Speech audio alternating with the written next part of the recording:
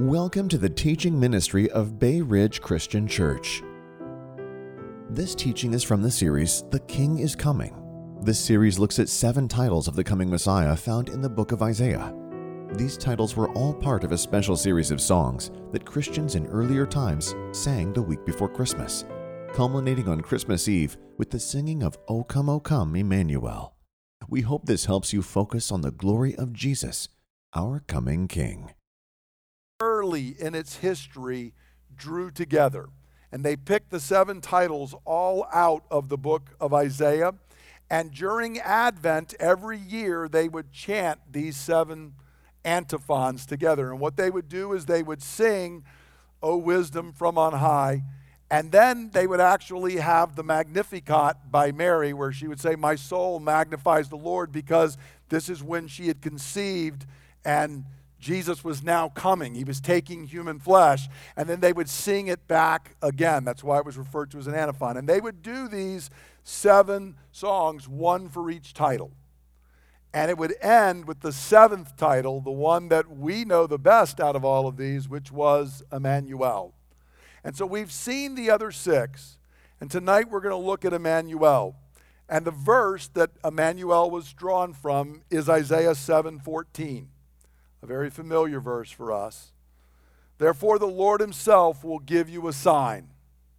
The virgin will be with child and will give birth to a son, and you will call him Emmanuel. And so we're going to look briefly at this title and what it means. Emmanuel literally means God with us. That word, that name, Emmanuel, is actually just 3 Hebrew words. The way the Hebrew language works, you can combine them together. And the L at the end, you may have heard, is the word God before. And Imanu means with us in Hebrew. It's the way you do the pronoun. So it literally, Emmanuel, means God with us. And so Isaiah is telling us that preeminently, this coming king, because if you notice, this is the earliest of the titles. It's actually first of them, even though we put it last, and I'll be describing why in a few moments that we do. Because the coming king, whatever else we're going to say, we need to understand he is God with us. Everything else wouldn't mean anything if it were not that he was God with us.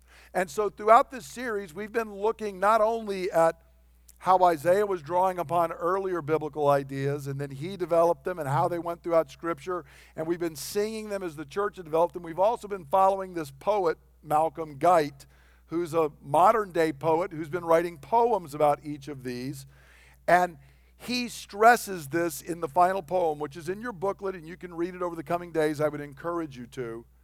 But here's how he begins this poem for Emmanuel. O come, and be our God with us.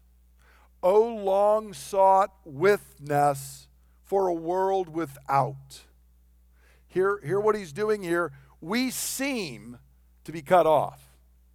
We seem to be distant from God. We seem to be a world that doesn't have answers for the problems we face. We are a world without in every sense. But he is saying Jesus is Emmanuel, God with us. God who has come to rescue us. And so since we are without, he comes to be with us. And what human hearts have longed for since the Garden of Eden, we are given in Christ. See, since the garden, we've wanted to be back with God. But we were cut off from God because of our sin. But in Jesus Christ, God has come to be with us. So we need not be distant or cut off, because Jesus is Emmanuel, God with us. And I want you to understand, when we say he is God with us, he's not just God with us, he is God for us. Okay? He could be with me in wrath. But that's not the message of Christmas. He didn't need to come to bring wrath. We already had that. We were already cut out of the garden. Jesus is not just God with us, he is God for us. See, in the day when Isaiah made this prophecy in Isaiah 7:14, remember the nations were around Judah, the king was quaking, the people were quaking, they felt like they were cut off and they didn't have hope. And Isaiah is saying, the Lord's going to give you a sign. Emmanuel, God is with you. God is for you. God is in your corner, so to speak. You need not look elsewhere. And in fact, the good news to us in Christ is God is not only not far off and far away and cut off from our problems, he has come to us in our problem. It should amaze you. God did not dispatch even an angel. He didn't dispatch just a message. He himself came to us in our problem, to solve our problem. And so he does not come to bring judgment, but to offer God's presence and blessing as we look to him. Glory to God, peace on earth. Now, what this means is as well that Emmanuel, the reason it's last is it's the completion of all of God's promises to us. When you consider these other titles and what we've talked about and what they mean to us, this is what we celebrate. Jesus is God's wisdom with us. It's not just that God has wisdom, but in Christ, God's wisdom is with us and for us. He is the revelation of Yahweh. The unspeakable name is now speakable and known to us because Jesus Christ is Yahweh with us. He is the promised root of Jesse with us, that when everything seemed to be cut down, no, God is going to come to us in the root of Jesse with us to sustain us. He is the key of David with us to free us. It does no good if I know there's a key out there that could free me, but I have no access to the key. But the message of Emmanuel is that the key is with us. God has opened it to us. He's the dayspring of light to pierce our darkness because he is light with us, and he is the King of the nations with us to rule and deliver us. In short, he is God himself, God with us. Now, there's actually a hidden meaning in all of these antiphons that we've done together. They were sung in Latin, and one of the reasons that we continued singing them in Latin is because in the church in the Middle Ages, they would sing these 7 nights in a row. You remember back then, they didn't just gather on Sundays, they pretty much got together every day. And they would worship the 7 nights leading up to Christmas Eve, and each night they would sing them. So on the first night, they would sing Wisdom, and on the second night, they would sing Adonai, and so on. Up to the final night, they sang Emmanuel. And when they looked back across these, the first letter of each Latin word that they sang forms an acronym. And here's the acronym up on it. E, Emmanuel, which they would sing on the final night. R for Rex Gentium, King of the Nations. O, Orion. C, Clavis. R, Radix. A, Adonai. S, Sapientia. And that forms a Latin sentence. Iro cras. Tomorrow I will come. The church literally did a journey every year, and in the journey they were reminding themselves the reason we do this is not just tradition, it's we are entering back into that first Christmas, and we remind ourselves that what we celebrate is Jesus said, tomorrow I come. Everything that was promised, that Isaiah had given and everybody had waited and waited, comes to fulfillment in Jesus Christ. And so the journey reminds you and me that wherever we go, wherever we find ourselves, the King is coming. We need not despair. We can have joy. And so the journey reminds us that as God's people, we are never cut off from him because iro cras, tomorrow I come. No one can cut you off from God. No one can cut God's people away from him. And if you remember in the Old Testament, every year Israel did the Passover. And it's very interesting in the language because they didn't say, God delivered my ancestors 1,000 years ago. They said, no, I was a slave in Egypt, and God came and he passed over me and he saved me. When they reenacted it, they entered back into that original thing. And that's exactly what the church was doing every year. And so every year they would sing these, and they would have that acronym that was laid out for them. And they reminded themselves as they sang the final one, I can have joy, I can have faith, I can have confidence and hope for tomorrow, because tomorrow I will come. It's just like being there with Mary as she's going into labor, being there with the shepherds that Marty was talking about, being there when you're the angels. And finally, after all of this time, they're getting to burst on the scene and say, all the promises have come true. Emmanuel, God is with you.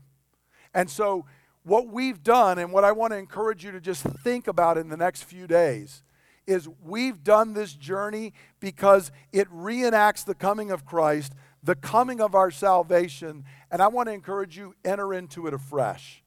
We can think this is old, we've talked about it before. We should never grow tired of this story. It amazes me every day when I think of who Jesus is and what he has done for us. And so, in closing, I want us to just think about how we receive the news of the King. I want to encourage you to think through every one of those titles. Again, we've got them in your little booklet. You can take them home. They're out on the website. I want you to think about what those things mean. And as we've talked throughout the series, and what it means that God is with us. If you're going through something in life and everything seems confused, you have access to the wisdom of God. Because Emmanuel, God is with us. If you seem to have been forgotten, and God seems to be distant, and in fact, he seems to be unknowable, and it seems like I can't even access him, I couldn't even speak his name, you can call out, because just like Yahweh came into the burning bush and said, I have not forgotten my people, God has not forgotten you. He is God with you and for you. If life seems desolate, and it seems like things have been cut down, and it seems like everything around you has been destroyed, you can have hope, because the root of Jesse is not here for someone else. He is here for you. He sustains you. No matter what you may think is cut off, he is here and will keep you. And there is a hope and a future. If you feel like you're in a prison, you're trapped in some kind of a sin, and you can't imagine a future full of freedom and blessing, Jesus is here to tell you, no, I am the key of David. And he's not a key that you don't have access to. He comes to you because he is God with you, and there is no door he cannot open. He can open any door that needs to be opened in your life. If it seems like everything is dark, he is the dayspring, and there is no darkness his light cannot pierce through. Whatever you are facing, he will do that. And if it seems like God's plan for you or for things you care for has failed, I want to encourage you tonight, rejoice. He is the King of the nations. What God promised, Jesus Christ has done. And his arm is not too short to save. It is here to save and to rescue and to work right on time.